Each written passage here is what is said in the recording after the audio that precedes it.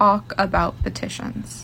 I have two big worries. One, most people who sign petitions do it because it is easier and faster than calling their representative. I do want to preface this with, this isn't about all petitions. Petitions like ones needed to get something on the ballot are totally different. But the petitions that I see people talk about on TikTok, most people are just signing them. And my family had a really big scare because of a Change.org petition. Our info got leaked to a right-wing group, and they harassed my family. And for petitions to be useful, you have to use your real name and address, because the signature gets thrown out if it's not real, especially when we're talking about petitions going to politicians. So yeah, in theory, petitions are great, but do you know where the petition you're signing is going? If you're just signing a petition because it seems faster and easier than calling your representative or anything else you could do, it's not. To do it safely, you have to do a lot of research. And to have it matter, you have to use your real name and address.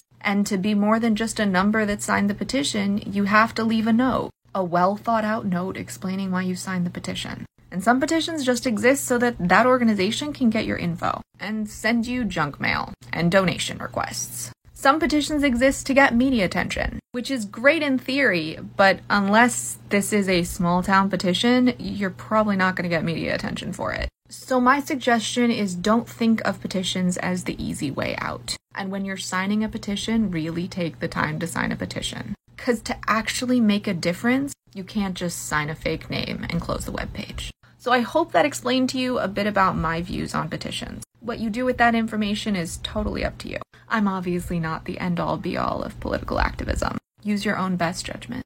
As always, your voice is your superpower. Shortcast Club.